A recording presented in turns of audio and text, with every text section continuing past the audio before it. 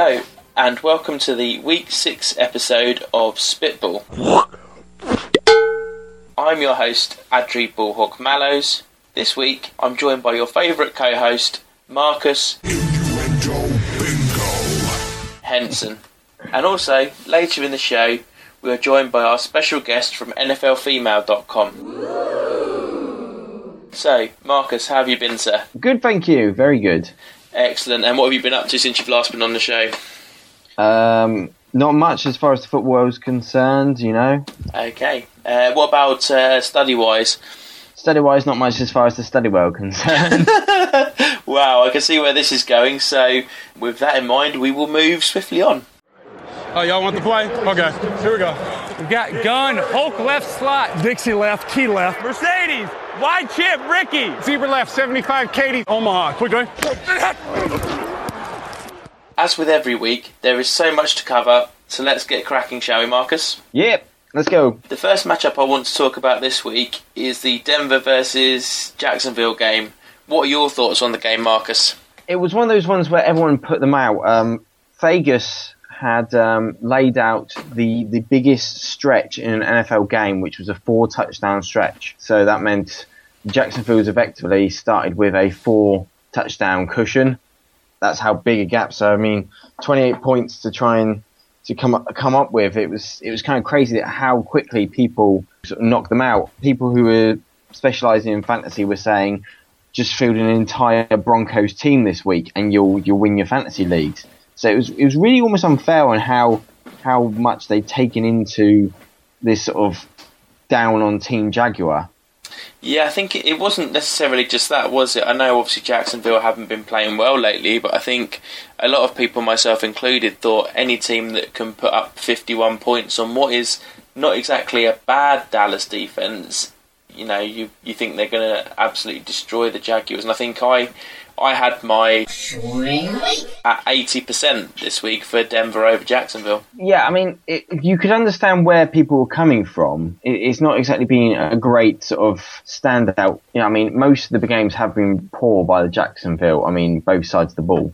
Yeah, very much so. But then, like we say, I mean, before the game, we all wrote Jacksonville off, but actually watching the game on Red Zone, that Jacksonville defence really did well for the first sort of quarter and a half, really, before Denver started to get into gear. I mean, I'm not even going to try and pronounce his name. Posluszny? Yeah, Posluszny, I believe, yeah. With the interception return. Yeah, that was phenomenal. It really shows what they're about. I mean, I think we all knew, I mean, they got the likes of, like, they picked up Geno Hayes and sort of other characters. They've got half-decent defence. The piece of the puzzle's just not really set itself, as it were. That's it, and something else that isn't just coincidental, the return of Justin Blackmon for them, I think, has been quite instrumental. Yeah, and I think, to be honest, I was having a look at players for our fantasy team earlier, and unfortunately it turns out that the big dog has already snapped him up, and he had him on the bench this week as well. Can you believe it? You can't afford... Sorry, mate. He never got the crucial TD, though, did he? He didn't. No, unfortunately, but... 190 yards ain't bad. No, exactly. It's better than a kick inside, isn't it, really? He's just amazing. I mean, what I have to say is, with the two quarterbacks there, the same sort of thing happened last year, didn't it? That when Chad Henne came in for Gabbert, Blackman's yardage went through the roof. Yeah, it seems to be, well, they've got Henne who's the clear passer, and then Gabbert, they can't really decide what they want to do with him with this. Is he going to be an option back or not, or do they try and turn him into like a Henne who's a more pocket passer? Yeah, thinking of pocket passers, we can't talk about this game without talking about the great Peyton Manning.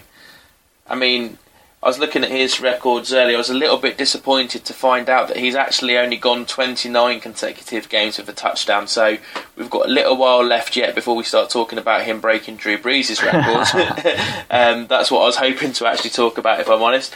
But still, the way he's playing this season, I mentioned last week on the show, if he kept up his numbers after the Dallas game, he was on course for just under 6,000 yards and over 60 touchdowns. Well, yeah, I mean, he controlled the game. I think that's the real thing about it, is that Manning gave the consistency to control the game. I mean, though, you know, he didn't light up the scoreboard as much with yards and touchdowns. I think he had 2. There was a lot of more where he got them into positions where they could rumble and bumble it in with Marino. He had a really good game. Yeah, absolutely he did. And I think that's the thing you get with Manning, isn't it? It's, whilst 9 times out of 10 you're sure the audible at the line of scrimmage he's going to call is going to be his own number, but it just goes to show you that he is a great game manager and he can call the run when he needs to, and Knowshon had a great game. But back to your original question about what I thought of it, I mean, 14-12 at half-time I think says it all, really. 14-12, I mean, if you said at half-time Jacksonville would be a score away, I mean, that was just crazy, especially when you saw points that the Broncos put up the week before with Dallas and that whole shootout. You honestly thought that this was just going to be a ridiculous college sort of score. Yeah, 100%. And like you say, I knew it was close for sort of the first quarter and a half. 14-12 at half-time, that's amazing, isn't it? With the difference between the two sides' performance this year, that's pretty amazing. But let's move on. What other games caught your eye this week? One that really caught my eye was the KC-Oakland game, because I wanted to see how much for real I thought KC were, and I was watching it through. And you know what though, Kansas City this week, they did actually, again, they really struggled for the first sort of 2.5 quarters, didn't they, against Oakland? Yeah. I mean, Smith is there. I mean, he's not really lighting up the scoreboard, really. I mean, we had at one point, midway through the second quarter, he was throwing at, get this, 30%. Really? That bad? 30%. Absolutely. It was. But what they managed to do is they managed to sustain drives just by, they were using the ground game mainly with Charles, but it was the defense. It was the fact that they managed to make Pryor commit I think Pryor had about 2 or 3 interceptions, and he was just, they managed to, because effectively Pryor really isn't much better than a rookie, because he has mainly just sat on benches really for his sort of first couple of years in the NFL. Yeah, didn't Kansas rack up 10 sacks on Terrell Pryor this week? There was a phenomenal amount of sacks. I'm not sure how many it is. I mean, the Oakland offensive line was falling apart on them, and it was the defense that really stood out. And I sat there and went, wait a minute, this Kansas City Chiefs defense, when you put it with everything else, of course, they had the interception return as well. A lot of interception returns this week. It was the play in the pressure that was making all these mistakes, that was making Pryor sort of throw the ball up when he didn't need to. They were getting to people. I mean, I liked what they're doing. I mean, when we looked at them last year, they are sort of the real turnaround team this year. Yeah, the Chiefs, you mean, sorry. Yeah, the Chiefs, sorry, not the Raiders. The Chiefs are really the turnaround team. Now, Smith hasn't exactly lit up what he's done, but he's still at the same time, he's not churning the ball over. He's not throwing away stupid interceptions, though he's not. I mean, he had about 120-something yards this week, no touchdowns, no interceptions, but that's all you really want him to do. He had a couple of runs as well. I mean, there was one, I think he ran for about 10 yards or something, because he can use his feet. I mean, most people don't realise that he has got some athleticism there. I think as well, the other, Jamal Charles played really well this week. Whenever there was a big play to be made, he seemed to be making it, and so far this year, he's actually racked up, I think it's over 700 all-purpose yards, receiving and rushing, and 7 touchdowns, and obviously with 2 at the week. I think he got 2 at the weekend as well, didn't he? 2, yes, he got 2. He's the sort of the pinnacle, the sort of central axis of that offense, really. I mean, most things are being run through, whether it's the actual running game or the passing game. He's just as prolific out of the backfield. I mean, screens and using that sort of short yardage game. The one that sort of, I think, in a way, Reed's understood that Smith is not the best under pressure. So he's creating all these ways that Smith can then get, short yardage games through, pressured situations, or just getting the ball out of his hands, getting the chains moving. You don't have to have the light out sort of Aaron Rodgers 30-yard chucks, or the sort of Drew Breeses of the world, or he doesn't have to be a Cam Newton and be able to run and pass perfectly. Yeah, that's true. There's another team I wanted to talk about this week as well was Cleveland.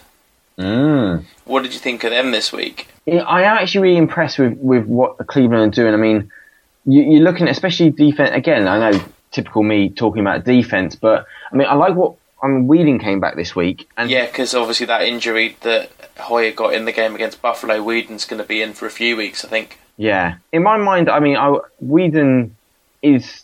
I know Hoyer's had a good couple of games, but I think Whedon's still going to have to be your number one when you look at this. He had an all-right game, but I think that, to be fair, the Lions' defence is a very good defence, but they've got stuff around him that could really help. I mean, the run game is a little bit sort of in shambles due to Richardson deciding to depart, the trade happening there.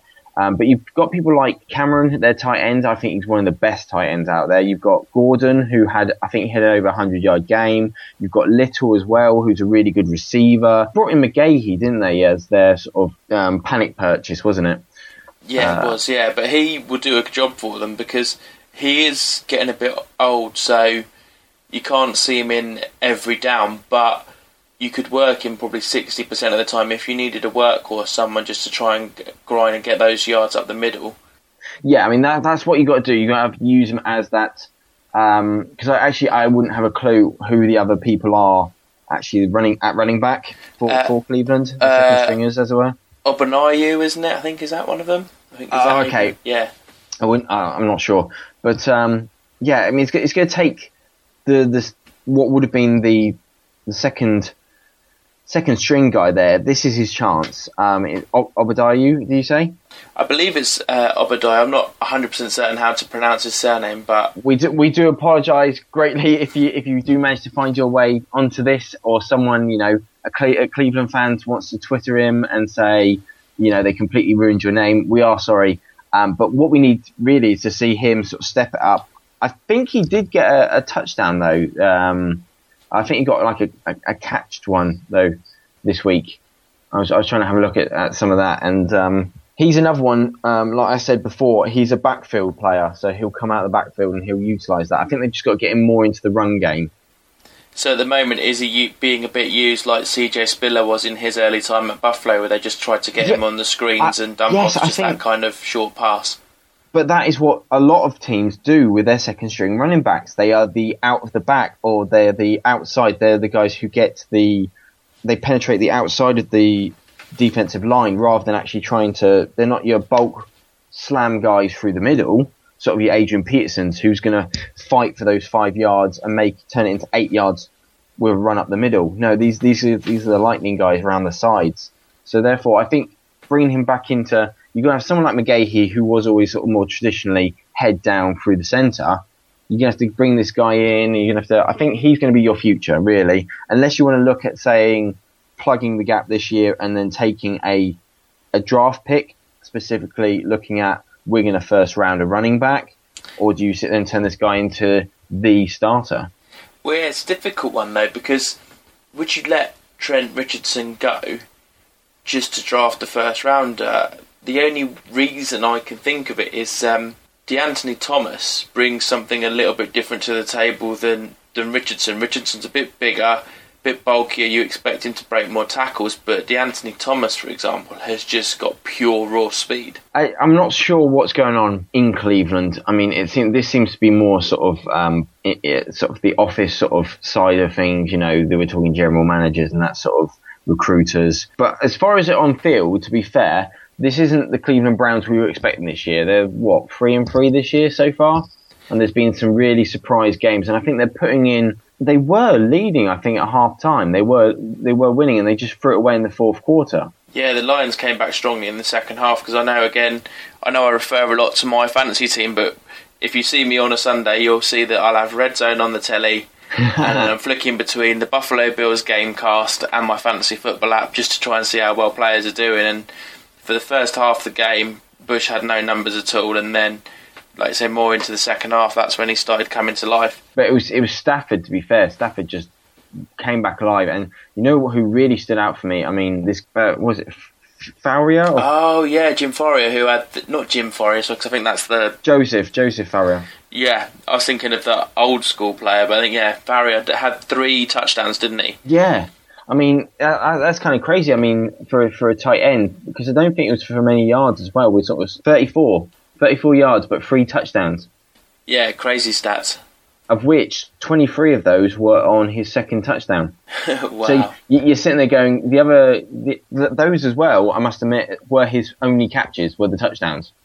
3 catches, 34 yards, 3 touchdowns. That's not bad at all, is it? So I mean, I was going to say that's your definition of sort of a clutch receiver sort of coming into sort of term there, and then I know we're going to touch base on that later, aren't we?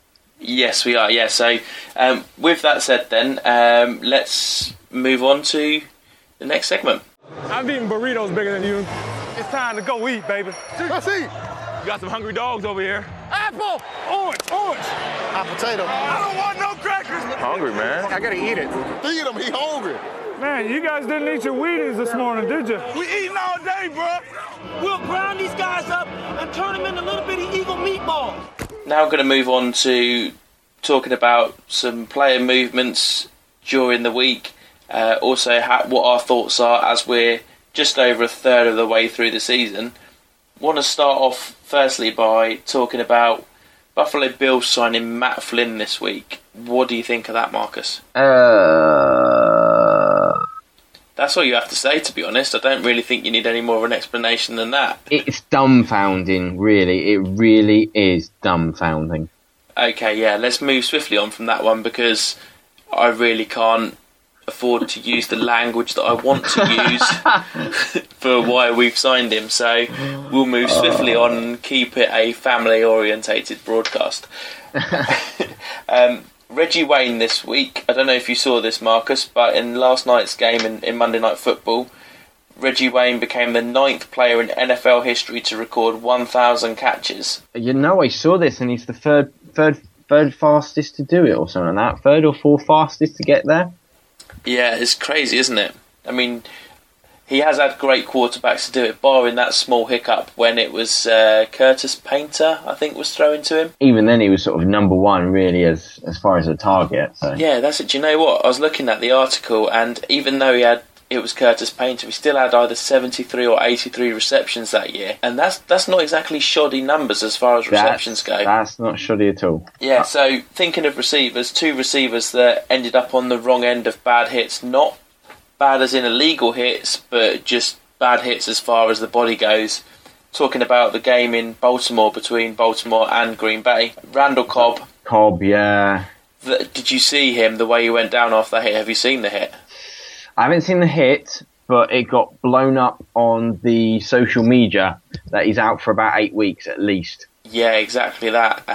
This is where I'm a bit torn, because I'm all for player safety, but by telling defenders they have to start hitting lower, you're going to see more and more knee and ankle injuries rather than head injuries. Now, head injuries is obviously a lot more serious, and you do need to get that out of the game. But at the same time, a knee injury is possibly career-ending. Luckily, he's only out for 8 weeks, but you just think that when you're either jumping or turning, and your knee's going one way, and then next thing you know, you've got a helmet or a shoulder pad going through it, it's not going to help. No. It's one of those ones where even just thinking about it just makes you tense up. It really does. I mean, we all saw at the beginning of the year, what was it, Keller, wasn't it? Yeah, Dustin Keller, yeah. And I can't, every time I think about him now, I see that sort of hit and the way that knee twisted, and I'm like, oh, no. It's the problem, isn't it, where they're sitting there, they're going, especially with, like I said this before, where you as a corner, especially if you go to tight ends or anyone like that, and you're dropping a good sort of 20 to 30 pounds in the weights,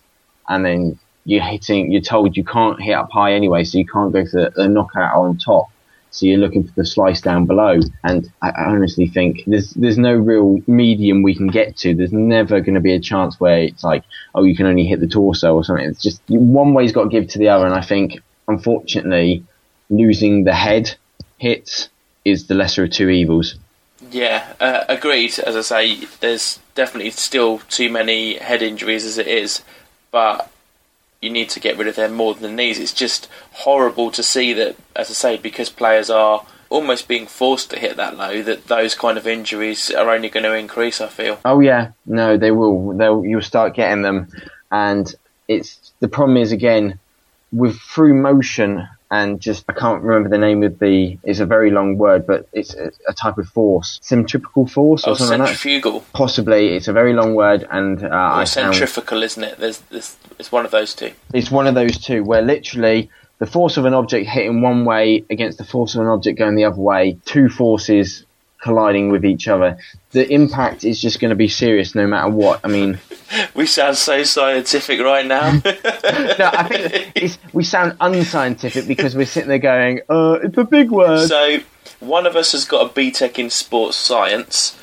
The other one is currently doing a sports coaching course at the moment. Yeah. And between us, we can't describe the force of one thing going against the force of something going the other way. Yep. Brilliant. Okay, just wanted to make that clear.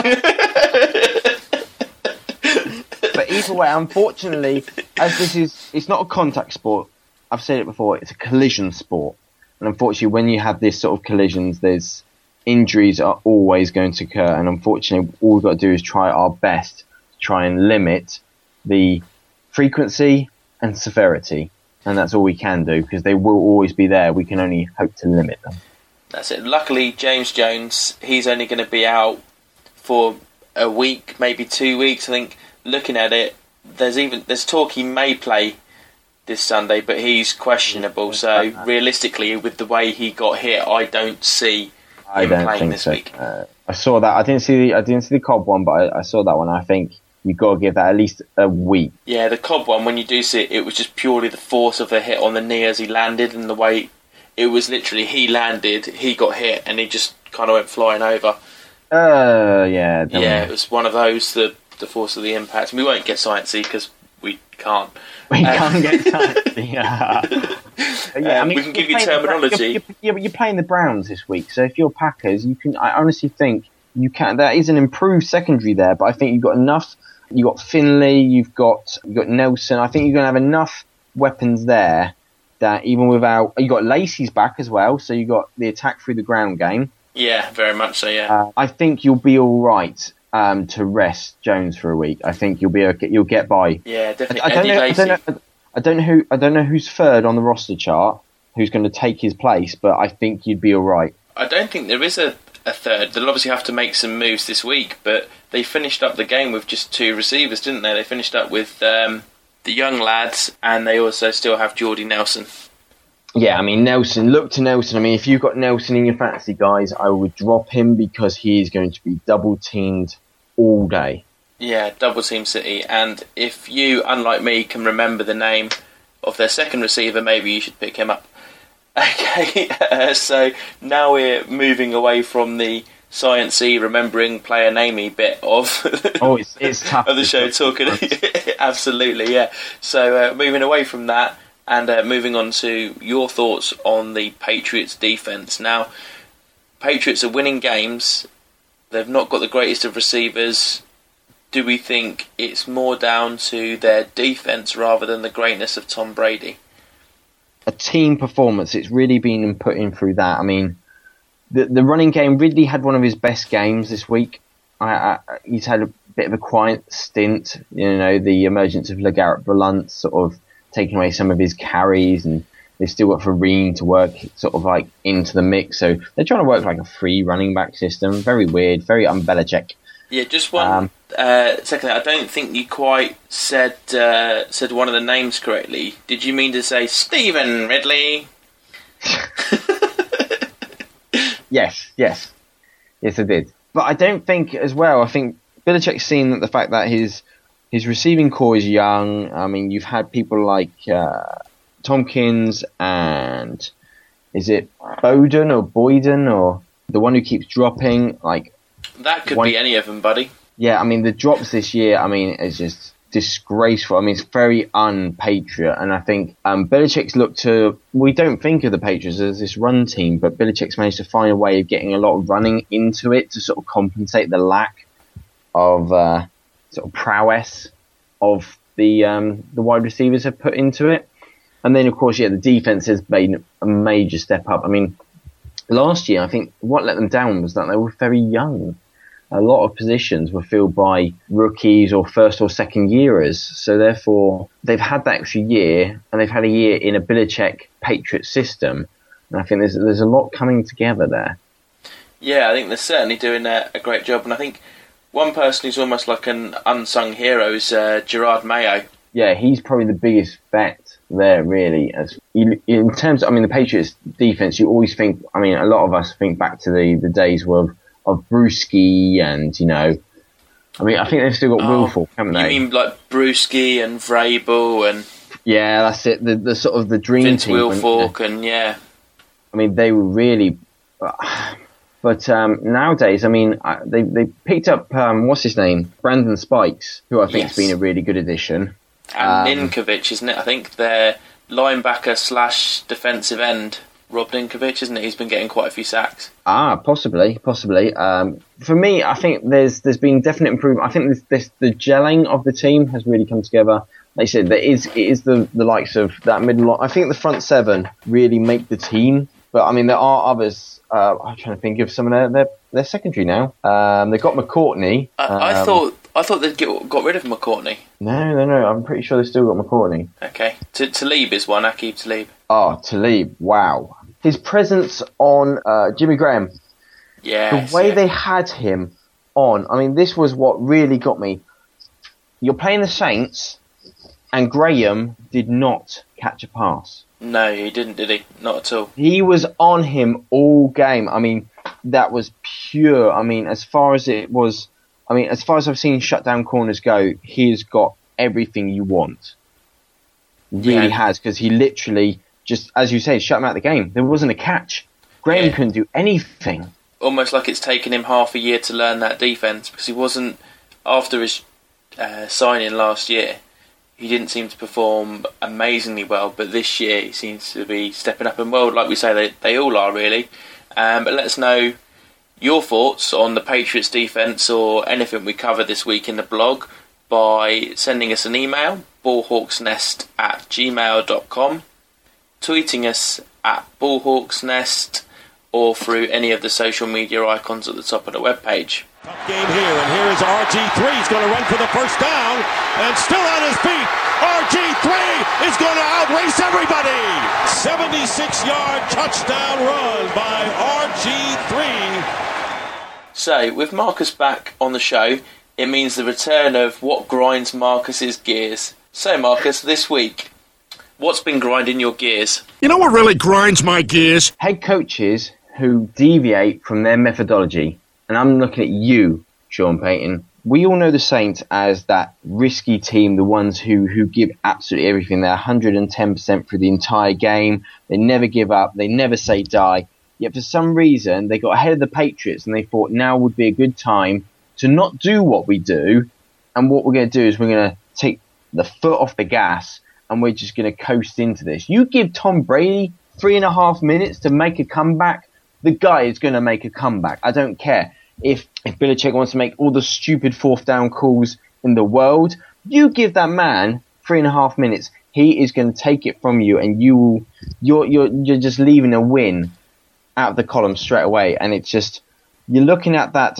Sean Payton, that after everything that happened last year, and he came back, and it was no surprise that the Saints are a better team this year, and everything's coming together, and they just stopped doing what they do. They took the pressure off Brady. Now, a lot of people looking, I don't know if you've seen it, but a lot of people, guys out there, have a look and see that last play. There's a lot of it going around social media of the blatant hold on the defensive end that should have been called. Anyway, what I'm really saying is that if you are an aggressive coach, be aggressive.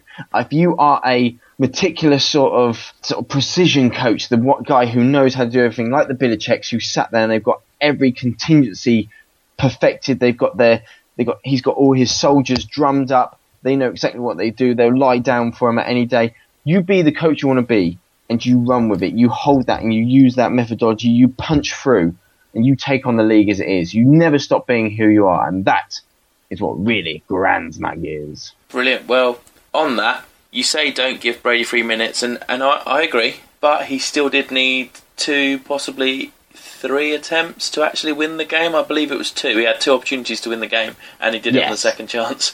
So yes. It nearly worked. It nearly worked, but at the same time, no offense to people like Pierre Thomas and such, but I don't think the Saints aren't built to be a running team. They aren't a smash mouth team. They're look, there's like 5 minutes left. We're not going to try and run out 2 minutes of the clock and stuff like this. What we're going to do is you sit there, and the Saints have always been, we'll kill you by putting 40 points on you a game, and you've got to keep up. That's what they've done all year. That's what they've done. That's Sean Payton's methodology is, I will beat you because I'm going to put 40 points on the scoreboard, and my defense will hold you enough that you will only get 30 points. I don't care if I give away 30 points because I'm going to be scoring 40. See, that's true, and I agree this year. But when you go back, a lot of people are making comparisons to the Super Bowl year with Pierre Thomas. But I think what I haven't heard mentioned is there's a key ingredient that's missing when you're looking at the Saints running game this year. Now, they seem to be piggybacking a lot on Pierre Thomas, but you look at the Super Bowl run and how many backs did they have? They had Chris Ivory, they had Darren Sproles, they had Pierre Thomas, and at any point in the game they could bring on any one of those backs to be a change of pace. Normally Pierre Thomas, I believe, was the change of pace back, wasn't he, behind Chris Ivory? So yeah, but you got to think what they've got. They've got Ingram out; he's injured. Yeah, they've got Sproles. Okay, Sproles is like the Reggie Bush, right? Yeah, he's the flash. He's the out the backfield. He's the misdirection. He's that sort of guy. Pierre Thomas is now being the down and out. He's the running back, as it were, the traditional. He's the running back through the center and such. Yeah, that's you're missing that. You're missing the element that is literally the steamroller, which is Ingram. Because if you think you have your every down back, which is Thomas, who's going to get most of the carries. You have your steamroller, which is Ingram, and you have your flash, which is Sproles. Now you take the steamroller out of it, and they're losing that credit on that last short yardage, that 4 yards through some middle linebacker, through some defensive lineman. That's what they haven't got really. Let's finish off this portion of the show with something on a more lighter note, and we're going to go into our terminology explanations now. We have a couple for you this week. We're going to slide more towards position terminology rather than the rules we've covered recently. So, Marcus, maybe you could explain to our listeners the term clutch receiver. Okay, so I mentioned earlier how Furia was a clutch receiver. Now, clutch receiver is someone who is making pivotal catches in a condensed space. We tend to say this about the guys who come across the field a lot, the sort of tight ends or the slot receivers, the guys who stand just off the offensive line. They have to go through a lot of traffic, a lot of guys in the center of the field. And what they tend to do is they tend to get up and they make the catches when it counts, as it were, in the heavy traffic, arms in front of them, defenders hanging on to them. And these are the sort of guys who you look to have as an addition to your team, as you tend to have a speedy receiver who will outrun defenders. You tend to have a big receiver who will push defenders aside. Then you'll have your clutch receiver, who is the guy who's going to make that catch. Now, they don't always make the big headline catches, the big, magnificent 80-yard touchdown catches. But what they do is when you need a 3rd and 5 and a run's too dangerous, and you go for that short yardage catch right in the center of the field, they manage to get in, find that 1 yard of open space, which allows you to get the ball, get that first down, and keep your game, keep your drive carrying on. And I'm sure you'd agree with me in that the prime example of a clutch receiver would be Calvin Johnson, a.k.a.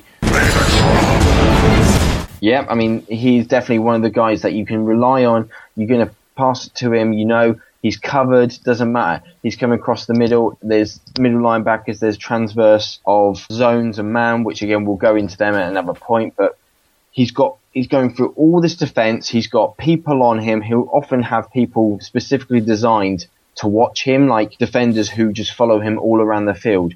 Yet even when they're jumping in front of his catch or grabbing hold of him, interfering the catch, he'll still come down and make that play.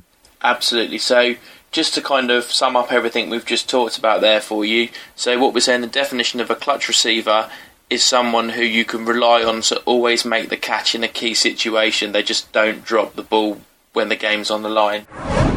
Let's move on to the second piece of terminology, and we're going to flip to the defensive side of the ball, because we never like to miss out the defence, do we, between us?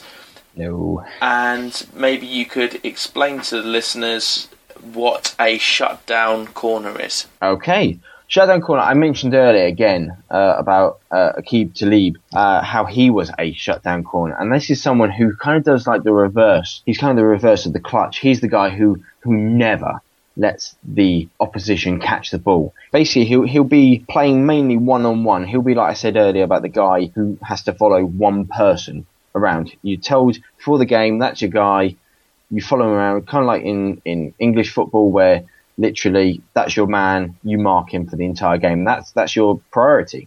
So you'll find him on the field. You tend to come up nice and close to him on the line of scrimmage to make sure that he can't get a nice cheeky close catch in. And all you're going to do is you're going to play off him.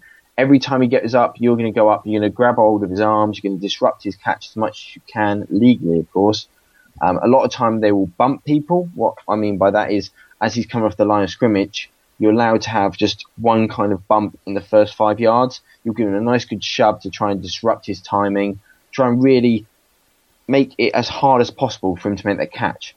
And really good shutdown corners tend to get little nicknames added to them. A lot of them get the Island title. So another good example is someone called Darrell Revis. Yeah. He was so good at his job that offenses would actually try and throw to the other side of the field where he was. So what would happen would be the receiver who was paired up against him, because he would have games where they get one or no catches or very little catches. People used to say it's almost like you being on Revis Island, where you do nothing in the game except see this guy. Yeah, and I tell you what, Revis is a great shutdown corner, as we're saying, but do you know one receiver that always used to literally run rings around Revis Island? No, Stevie Johnson. Stevie Johnson always had good games against Revis. It's in the stats. You can't doubt it. Have to bring in the bill there, Stevie, and hopefully he'll recover from his injury soon. But so yeah, as we're saying, a shutdown corner, someone who doesn't allow the opposition receivers to make the big plays in particular, but also any catch all over the field. So brilliant. Thank you very much for that, Marcus. It's all right. What's up, big boy? Let's go. Nice job. Way to get us over there, babe. Hey, old school game. This is our game, right? This is our kind of game. Now we move on to our awards part of the show and also our swing. So let's start off with our offensive impact player, otherwise known as the award. And Marcus, who's your runner-up this week? Silver medal this week is going to go to Jamal Charles, Kansas City Chiefs. Brilliant. And the reason for that? Well, he had one of those games which really sort of summed up what he means to the team. He had 78 yards, he had 2 touchdowns on the ground. He also had 50 in the air, which goes to show you, how important he is to Alex Smith and the sort of the pass game, the quick passes, the screens, getting it out of his hands, allowing the chains to progress. And I think really, when you look at how he dominated the Raider line, I mean, on his first touchdown, he broke 3 tackles before hitting the end zone. Now, this was only a 7-yard run. Wow, so 3 tackles in 7 yards? He broke 3 tackles in 7 yards. That's phenomenal. It's crazy. Literally, they stacked the line, the Raiders, and yet he still broke the defensive lineman, he broke the middle linebacker, and then ran over the safety. Wow. Into the end zone. He really is one of those guys who impacts through that. But I'd say if you took him out of Kansas, I don't think they'd be 6-0. Yeah, that's a bold statement, and I'm not going to disagree with that one, to be honest with you. My runner-up this week, I've picked another bulldozer of a running back. I've actually gone with Brandon Jacobs. Now, he was on the losing side, but that game wouldn't have been anywhere near as close as it was without the effort that Jacobs put in with his 106 yards and his 2 touchdowns. This is why we talk about an impact player, because they don't necessarily always have to be on the winning side to have a big impact on their team. You're taking 14 points off the board without Brandon Jacobs being in that offensive lineup for the Giants. Oh, yeah. I mean, I think Giants going and getting him back again was a big decision. I know they had a few... They couldn't make their mind up about Wilson, so they had to just shore up their sort of options. But I do think that there's a lot of transition going to be going on, and there's work to be done in New York. But I mean, that's a nice solid piece to have back to play with. It really is. You need some kind of running back who he's familiar with the system.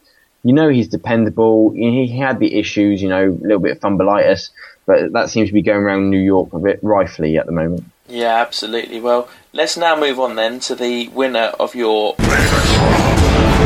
award. I've given it this week to Vernon Davis, tight end, San Francisco 49ers. Wow, yeah, when I was thinking about this award this week, I had a feeling that we would both come up with the same winner for this award, and as before, when we last did this with Adrian Peterson, we've both come up with Vernon Davis to win the Megatron Award this week. So great minds think alike. Yeah, absolutely. 180 yards, 2 touchdowns in that win over Arizona. Anytime, well, they just kept throwing the ball. I know half time, if I'm not mistaken, he had 170 yards, and then something happened in the second half. They just didn't bother throwing to him. But Scott Hansen in NFL Red Zone was talking about Davis potentially breaking the tight end record for most yards in the game. This is how you have to look at it. He had only 8 catches for those 180 yards. It wasn't like he was completely spotted every single time. I mean, one of his touchdowns was a 61-yarder. Tight ends don't do 61-yard touchdown passes. It just doesn't normally happen. No, not unless it's in a game at Candlestick Park against the Saints in the playoffs, right? Yeah. But it seems to be that Davis, when he really needs to, because he has these days where he has off days and you never seem to see anything from it, and he just almost... You've seen it. We saw... if you're a big fan, try and go back, or if you're new to the game, try and go back and see the fight he had with... was it Singletary was the coach's name, was it? Oh, Mike Singletary, yeah, the 49ers ex-coach. You look at the fallout that happened. He had one of his games where he threw all his toys out of the pram, and Singletary sat him down on the sideline like a naughty little schoolboy and said he's out of the game. This made that week after that game, he came out and he had another one of these sort of games. He's one of these guys who runs on his emotions. He runs on his adrenaline. When he's hot, he's hot. When he's cold, he is absolutely arctic. Wow, yeah, that's a pretty major swing between one or the other, isn't it? So he's one of those players. He's going to be great for you. He's going to be worse. Nice. Well, with that, we move on and we say congratulations to Vernon Davis for winning this week's award. Now we have, I'm sure, both mine and yours favourite award. Not that we're biased towards defence at all, but the Mr. Ray Lewis award. Who is your runner-up this week? My runner-up, I've given it to, again, it's going to seem weird. It's almost like I'm secretly rooting for them, but Tamba Hali, Kansas City Chiefs. Ah, right, okay, yep. Reason I went for him, he had 3 tackles, he had 3.5 sacks. Anyone who's a big follower of the NFL, or if you're new to it, sacks don't just happen every single down. I mean, you're normally getting about 2, 3 maybe in a game. Sorry, Marcus, just quickly, we're going to add maths to the list of things we can't do this week because it's not possible to have 3 tackles and 3.5 sacks. Well, it's 3 total. You know how they add up these 3 assists. Individual tackles and 1 assisted tackle. There you go. Making up the half a sack, just to clarify that. Thank you. Right. But basically what it is, I don't do all this adding assist tackles. If I give you a tackle count, that's your tackles. But 3.5 sacks, I will give you half a sack because, like I said, if you're new to NFL, they don't just happen every single down. You got 3 or 4 games, so the fact that he's nearly got 4 himself, that's incredible. He's really pushing it hard. He's making an impact because he's got Pryor so confused, so watching his back that he's making all these mistakes. He's helping the other guys, the secondary of the defense, because what he's doing is the pressure is causing the muddles in his mind. He's throwing to the bad balls, the interceptions.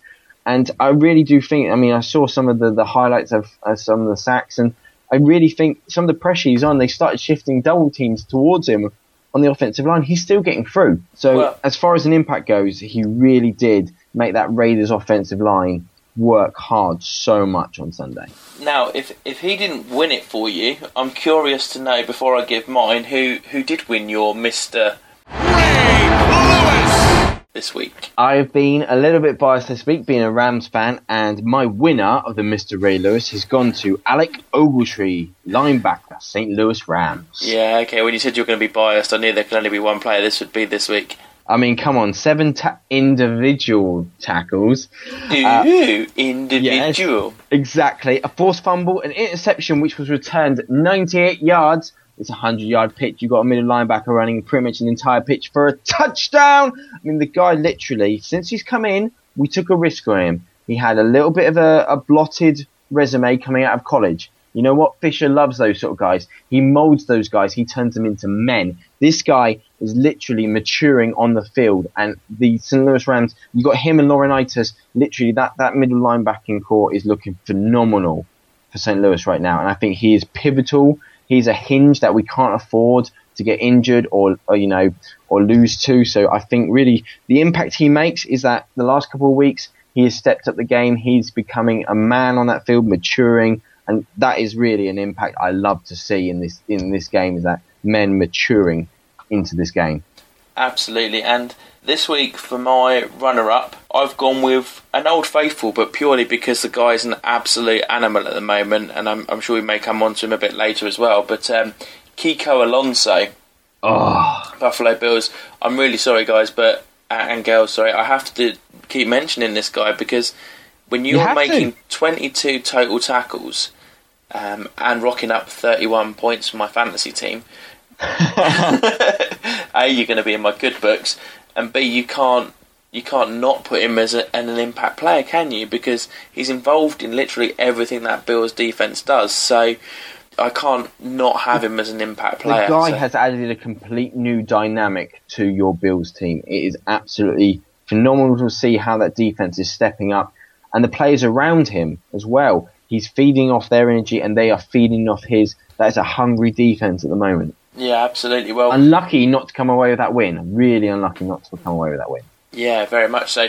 My winner this week is actually your runner-up. So my Mr. Ray Lewis award this week is I've actually given it to Tamba Hali for his not 1, not 2, not 3, and not quite 4, but 3.5 sacks. I'm giving it to Tamba Hali because that Kansas defense, again, the pressure he just gets on the quarterback and the way he was after Pryor all game long. I'm sure if you look it up, you'll find that they did get 10 sacks against the Raiders defense this week. We could have given it to anyone on that Chiefs defense, or even the Chiefs defense as a total, because they're playing. We have done it in the past, haven't we? We've given it to team defenses before, or teams before. Sometimes we've given it to team offenses for defensive impact player, but in general, the Chiefs are just having a great season. So congratulations to Tamba Hali and Alec Ogletree for being this week's Mr. Ray Lewis award winners.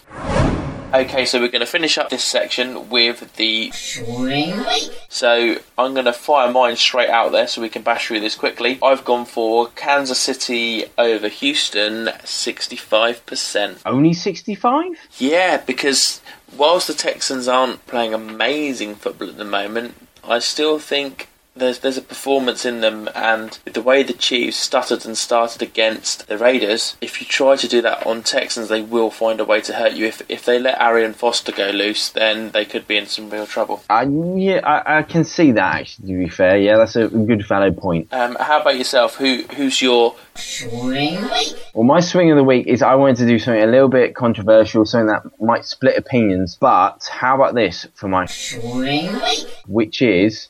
Okay, Giants over the Vikings to get off the winless track, 70-30. Wow, that's a big swing as well. You're talking about 10-14 points then. I was thinking more 10, but I could go anywhere. Yeah, 10 to 13. I think maybe more field goals this game. I honestly think this game is going to be a contest of really. It's going to look towards the ground games this week, and I liked the sort of matchups that were coming into it. When I broke it down, I figured that the one thing that's going to then play off that. So, if you've got 2 even ground games, what we're going to do after that, you go to the air game. What is the air game saying?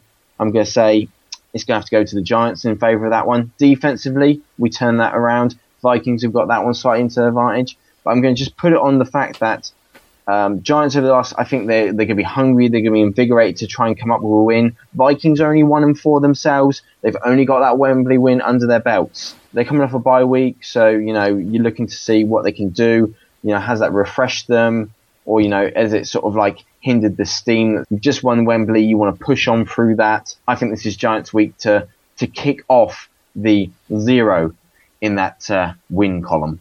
Well, that's a bold statement, and we'll see if that one comes true. Takes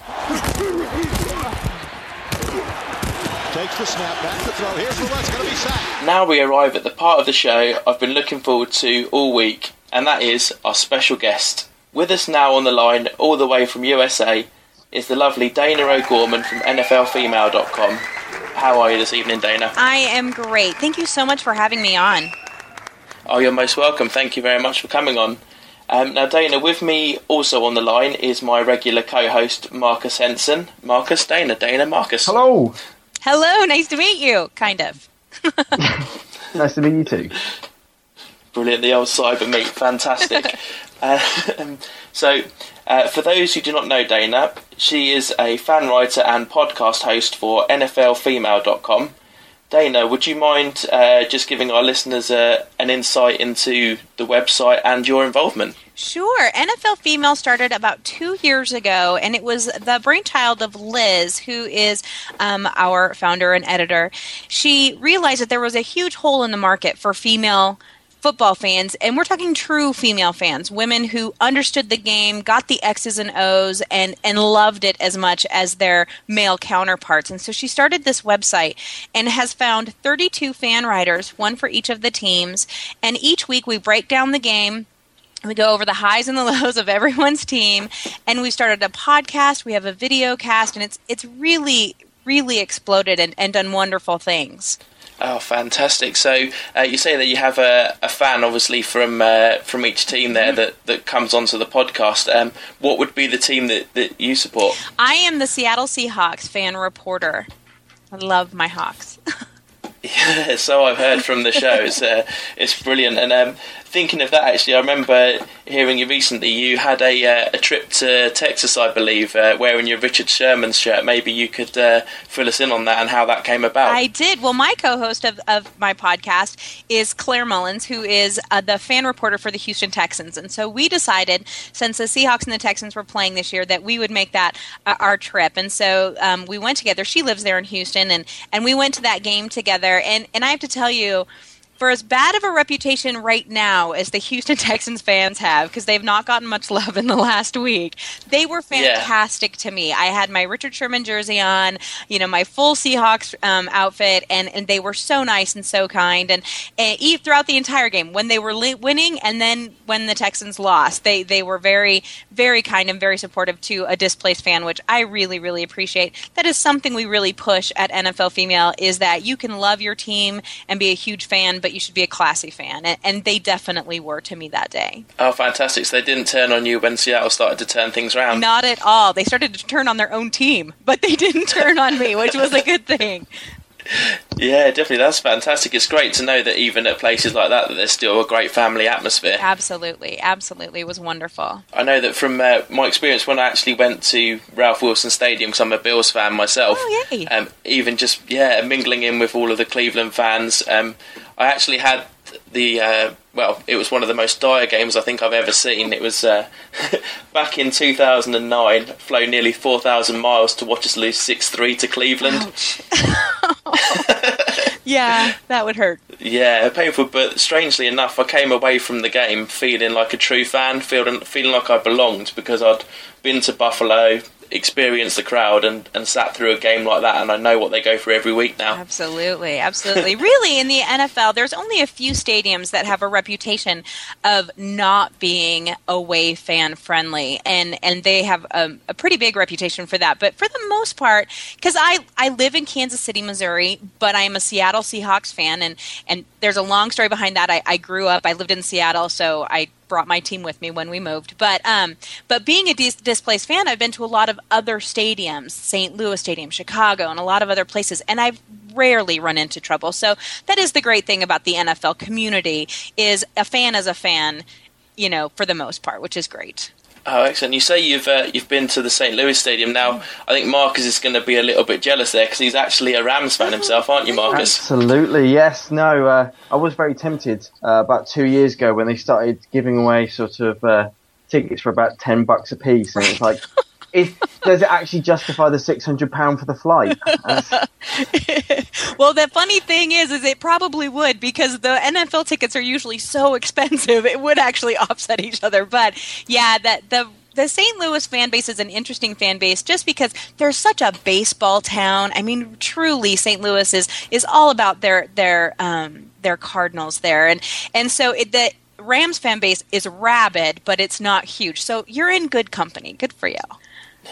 Fantastic. So if we just come back to the podcast that you do every Wednesday, how did you come to get involved with that? Well, when I started working for NFL Female, I was actually doing another podcast with a friend, and Claire, who's my co-host. We were doing one, it's called Football for Football Heads, and it was a Texans-based podcast, but they wanted a differing opinion, and so they asked me to come on and join them, and so I was doing that. And when NFL Female, Liz discovered that, podcasts were really a great platform for, everyone to get their opinions out there, especially women, because a lot of times our writing is ignored.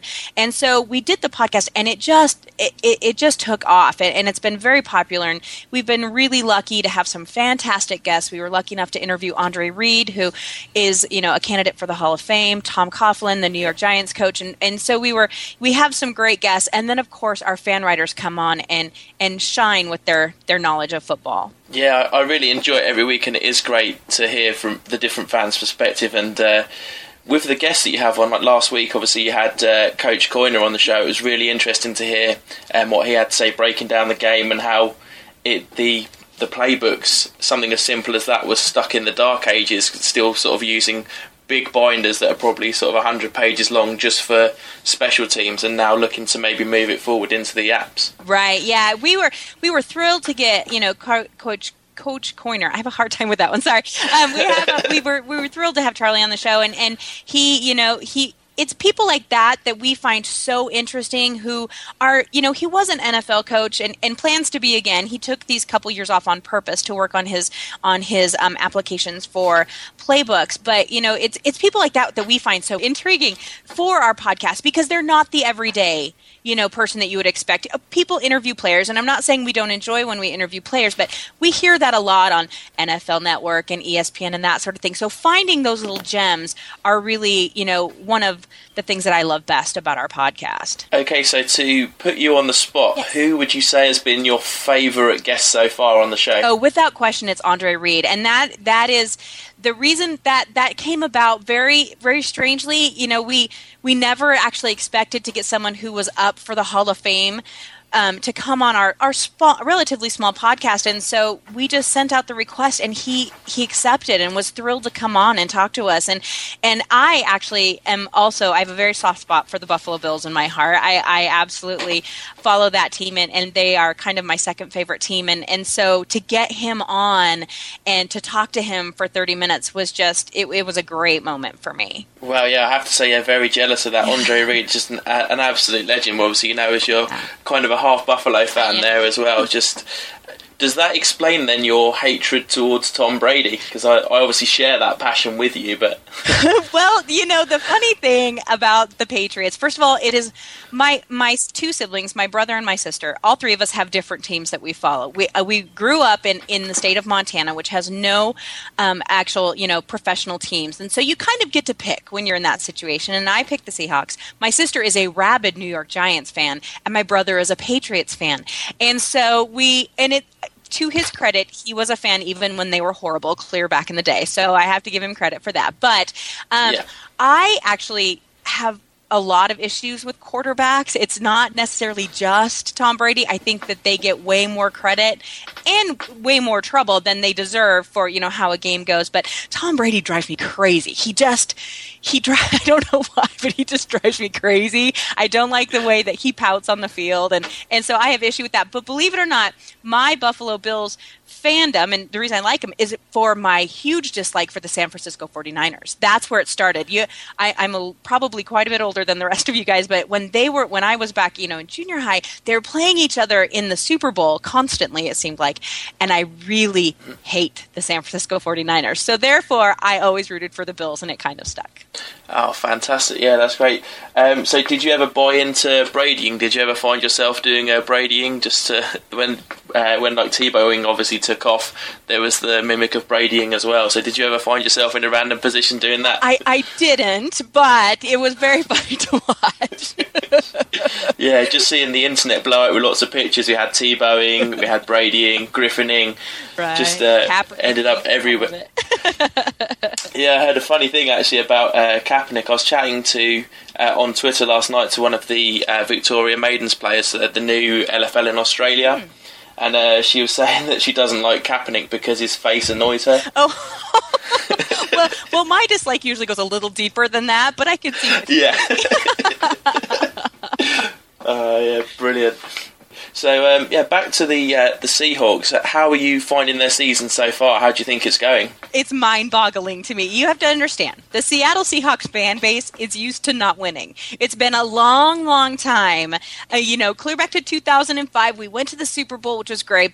But that was our really good year, and before that we were not good. After that we were not good. So this team and this season is so overwhelmingly fantastic for Seahawks fans. We can't believe the luck, and I hate to use that, it's not a pun, but the luck of getting Russell Wilson in the third round of the draft last year, and what a difference he's made in our team, and all these diamonds in the rough that we got, with Sherman being a 5th round pick, and Cam Chancellor being a 5th round pick, and Brandon Browner being from the CFL, all of these players that no one wanted, and Pete Carroll has just molded this team into being this powerhouse.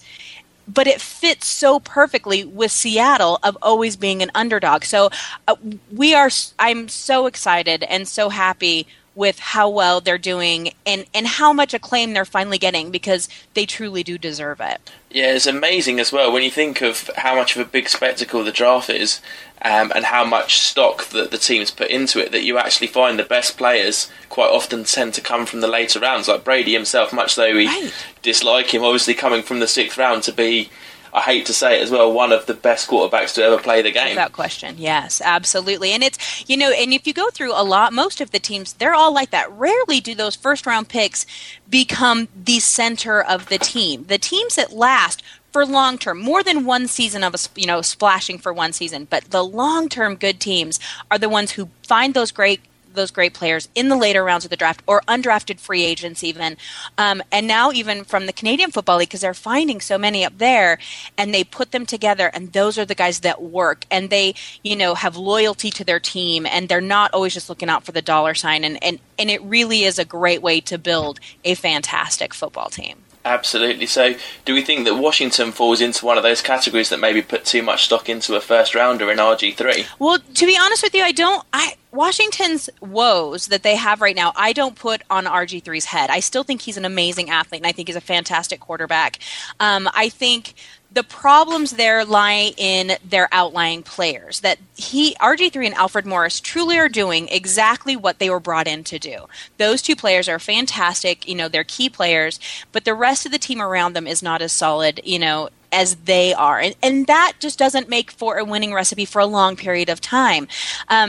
The other thing with RG3, I really think they brought him back too quickly after his knee injury. That's a personal opinion. Doctors can say whatever you want, but that the fact that they forced him to come back by that first game and then expected him to play the way he was last year without any preseason, without, any training camp, I think that's some of that blame needs to go back to the head coaches and the general managers for putting all that expectation on him. Yeah, absolutely. And you can see it sometimes when he's going to run. He just doesn't seem to want to put full pressure on that knee anymore, does he? Absolutely. And he doesn't plant his foot when he throws as much either. The beginning of the game, you see it, but then as the game wears on, I think his knee gets tired. Yeah, and that's understandable with the surgery that he had over the summer. Absolutely.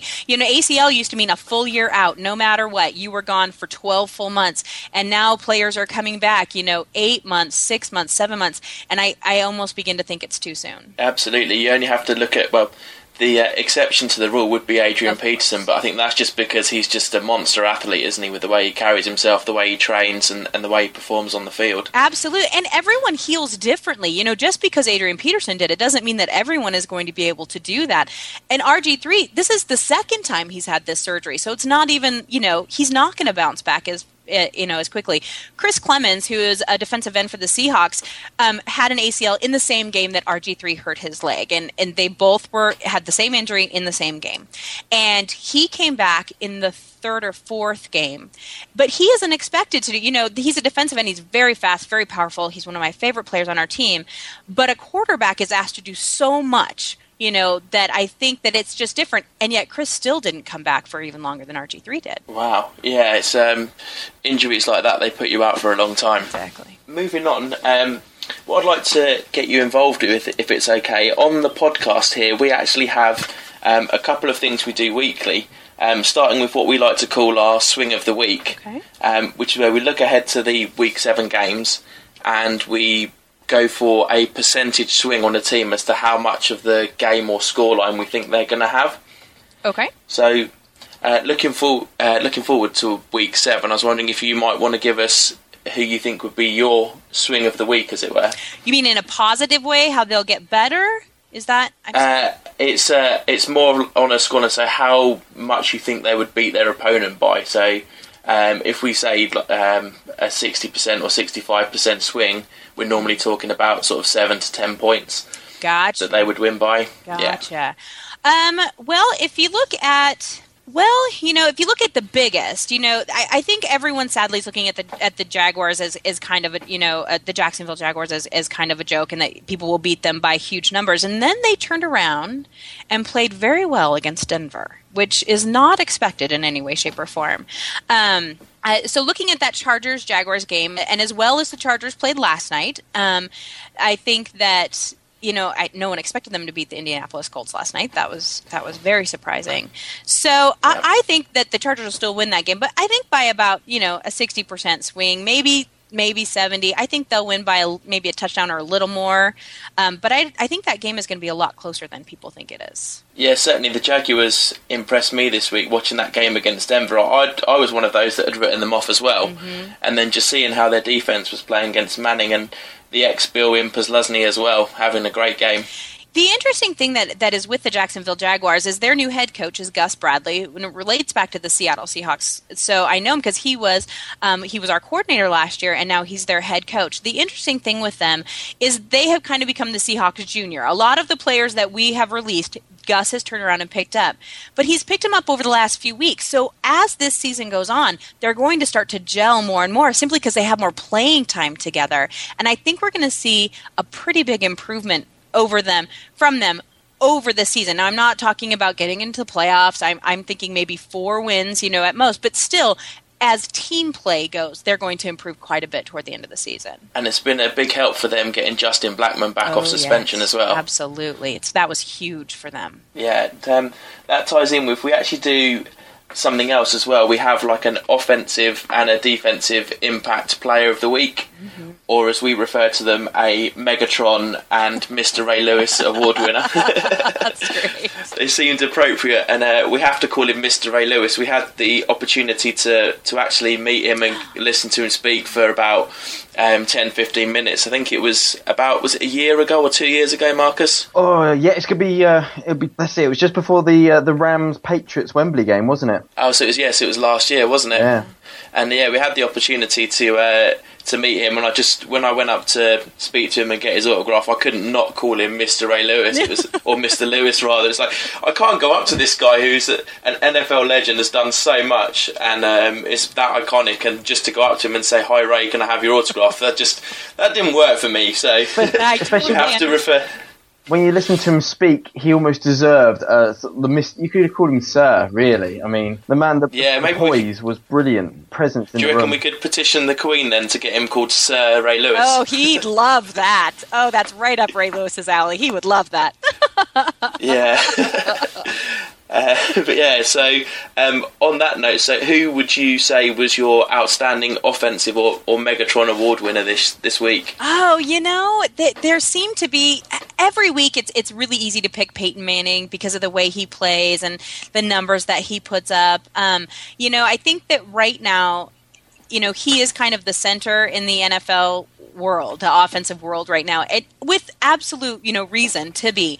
His numbers are crazy. He's playing at a level that most 25-year-olds can't play at, and the man is 37 years old. Now, I'm a big fan of veteran players. I think that with the NFLPA and the new contract and everything that we've put all this, all these teams have gone to focusing on rookies and young players because they're cheaper, but they've forgotten the value of a vet. And veteran players are key to a team and their stability. And I think that Peyton Manning has brought that stability to the Denver Broncos. So I'm going to have to give huge kudos to him for everything that he has done. Fantastic.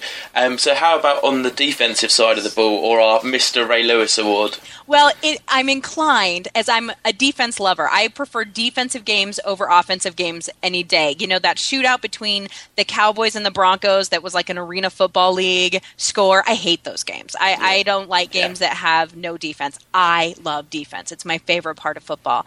So my favorite player in the entire NFL is Richard Sherman, who's the quarterback for the Seattle Seahawks, because I love his swagger. But he had a fantastic, interception. He does it almost every single game, and it changes the momentum of games all the time, and I love him for it. However, there is a rookie, and you will know him well, Kiko Alonso up in Buffalo, that is absolutely going crazy this season. He is probably one of the most impressive defensive players out there right now, and I love what he is bringing to Buffalo. They have missed that type of a player, and I think I have to give all kudos to him right now. Yeah, I mean, this week, just phenomenal, just seeing his stats. I've got him in my fantasy team, so he racked up 31 points for me with his 22 tackles, and just seeing how he's involved on basically every play. And we had, obviously, a week ago with his double interceptions as well to help win our last game. And at the pace he's going, if he doesn't win Defensive Rookie of the Year, I don't know who will. He is absolutely crazy right now, and I love watching him play. Oh yeah, so good to hear you say that, because normally on the show I kind of get a bit of stick for my Bill love. I just can't help but talk about the Bills all the time. You know what it's like when you have a passion for a team, obviously with the Seahawks. So you have to kind of bring your reins in a little bit and try and withhold the passion, but at the same time, when you've got a player like Kiko Alonso who's just setting fire to offences, then you have to mention him every now and then. Absolutely. He deserves it right now. He really does. Fantastic. So just to finish off, we're doing a little segment before Christmas on our top 10 favourite football films. Oh. Now, I know it gets... there's quite a lot of this done around, but what would you say would be your favourite football films? It doesn't necessarily have to be your most favourite, because I know it's quite difficult to choose with all of them out there, but what would you say you would put maybe in a top 3 or a top 5? Right. Wow. Well, everyone loves Rudy because it's so inspirational and all of those good feelings and stuff like that, but I have to tell you that the movie I love to watch about football is The Longest Yard, and it's the original Longest Yard with Burt Reynolds. That is so funny and so bad and so good all at the same time. I love it. So as unclassy as that may sound, not picking, this inspirational, Rudy for a movie, I absolutely love the original Longest Yard. It was fantastic. Yeah, that's brilliant. And to be honest, the first time I actually heard about Rudy was actually watching The Newsroom. Oh, sure. When Jeff Daniels talks about the Rudy scene where everyone goes in and puts their shirts on the table and says, "Oh, he can play instead of me, coach." And, right.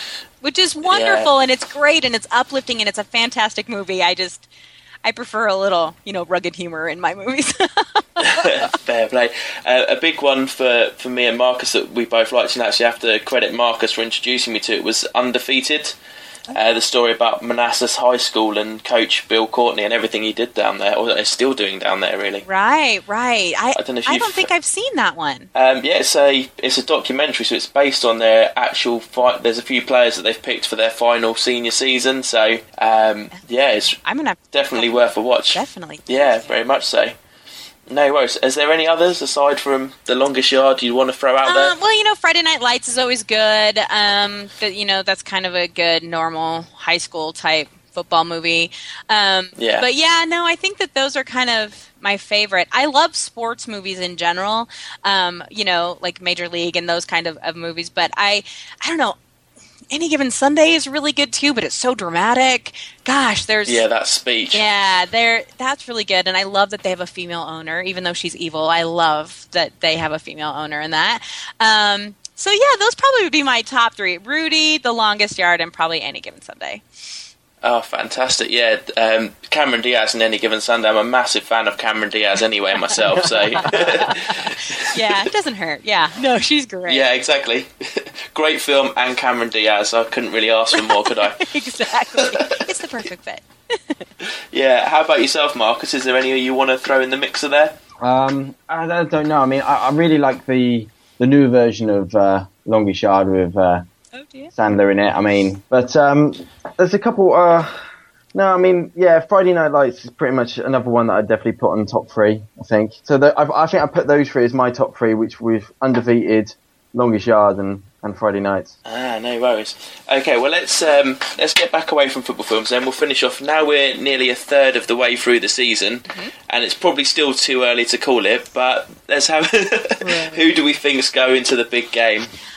Well, I will tell you that I'm not a big fan of predictions just because you never know. I mean, look what has happened to Atlanta. It's awful that their team has been decimated with injuries, and now even Dallas with 2 of their major players out. It just, so many things can happen. But if it were played tomorrow is the game I like to play. If nothing else changes from today until the Super Bowl, I still really truly think that that this is Peyton Manning's year to get back to the Super Bowl. I really think that the Broncos will probably end up back there.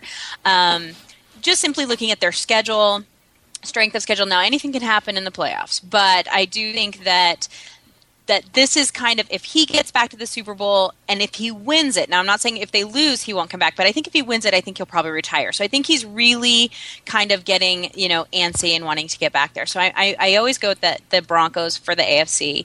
I do pick the Seahawks, going in. That's been my prediction all along, that if nothing else changes from today, that it'll end up being a Seahawks and Broncos Super Bowl.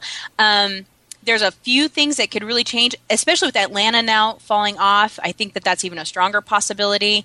A lot will come down to that second San Francisco and Seattle game, having to play each other, and how they play throughout that. But looking at the schedules, because the schedules have so much to do with, odds and chances and everything, I think that's probably how it will end up. I hope that's how it ends up anyway. And then with Seattle winning the big game and spoiling Peyton's party. I don't know that. That's a really good question, because I think I don't like to predict winner of Super Bowls, because I think Super Bowls are won purely on emotion. 9 times out of 10, Super Bowls are won by an emotion. And you can't tell me that Ray Lewis's last game was not the most emotional push for them, the Ravens, to win the Super Bowl last year. I think that was it. And so I think that predicting the Super Bowl winner is next to impossible, because you don't know what the emotion will be for each team on that game. But I do think if Peyton Manning has to start playing serious defenses, which has yet to kind of happen, if it comes down to our defense versus Peyton Manning's offense, I think our defense would win out. Fantastic. Well, I'd quite like him to retire winning less Super Bowls than Eli. I think that would be quite comical. It would be kind of interesting at family dinners, I think. That's it. Yeah, Eli wouldn't let him live that one down, I don't think. You get that impression. Although he doesn't have much room to talk at all this year, so maybe he's just going to be quiet. This is Eli we're talking about. I don't think he'd ever be quiet. Yeah, true. Okay, well that's brilliant. Well, thank you very much for coming on the show today, Dana. Just want to finish off, if you could let our listeners know how they can go about either getting in touch with yourself or listening to the show every week. Sure. I have my football kind of world revolves on Twitter. So anyone can get a hold of me on Twitter, and it's just at DanaOG, and it's DAYNAOG. You can always go to NFLfemale.com. All of the writers' information is underneath each one of their articles on how you can get a hold of them. So if you're a fan of a team and you really want to, talk football with someone, look up their fan writer and chat with them. These women know a lot about football. They're really, really knowledgeable. And then the links, our podcast is every Wednesday night at 8 p.m. Eastern Time. And it is on Blog Talk Radio, and it's just under NFL Female. Or you can go to NFLfemale.com, and there's links to all of them. That's fantastic. And again, thank you so much for coming on the show. It's actually our inaugural guest. That was a little bit of a difficult sentence to get out. So I might not... Luckily, I don't have to use that one again. But it's been brilliant. Again, yeah, thank you so much for coming on the show. I hope you've enjoyed your time with us. Oh, I have. And I absolutely love, if I can just say, the fact that NFL fandom has crossed the pond, that we're seeing so many, fans overseas, and we love that. And that's why the NFL is sending so many games. You guys are getting 3 games next year, not just 2. And so I think it'll be wonderful. The plan is right now for me and a few of the other gals from NFL Female to actually come over for one of those 3 games next year. So that will be very fun. And we love it. We love seeing the spread of, the love of the sport that we love. However, I will say I am a huge soccer fan too. I'm a huge MLS fan, so it goes both ways. So we're just happy to have it. Oh, fantastic. Well, when you do come over, if you do make it over for one of the games next year, then obviously be sure to let us know, because it'd be good to meet up, and we'll buy you a few beers. Oh, I would love that. It would be fantastic. Okay, brilliant. Well, thank you very much, Dana. It's been a pleasure having you on the show. Thanks, guys. Well, that wraps it up from myself and Marcus this week. I'd like to say a big thank you to Dana O'Gorman from NFLfemale.com for coming on the show. She was a fantastic guest, as I'm sure you all will agree, having listened to the interview. Be sure to check us out next week as I come to you from Chicago. That's right, folks. I'm off to the US of A to record the next show, and also the next blog will be from there as well. Be sure to get in touch with us if you want to let us know your top 5 football films, or if you want to contact us to be on the show or have any comments about the show or the blog itself. Contact us by emailing bullhawksnest@gmail.com, tweet me at bullhawksnest, or through any of the social media icons on the top of the webpage. So until next week, when I come to you from the Windy City, take care, football fans, and stay safe.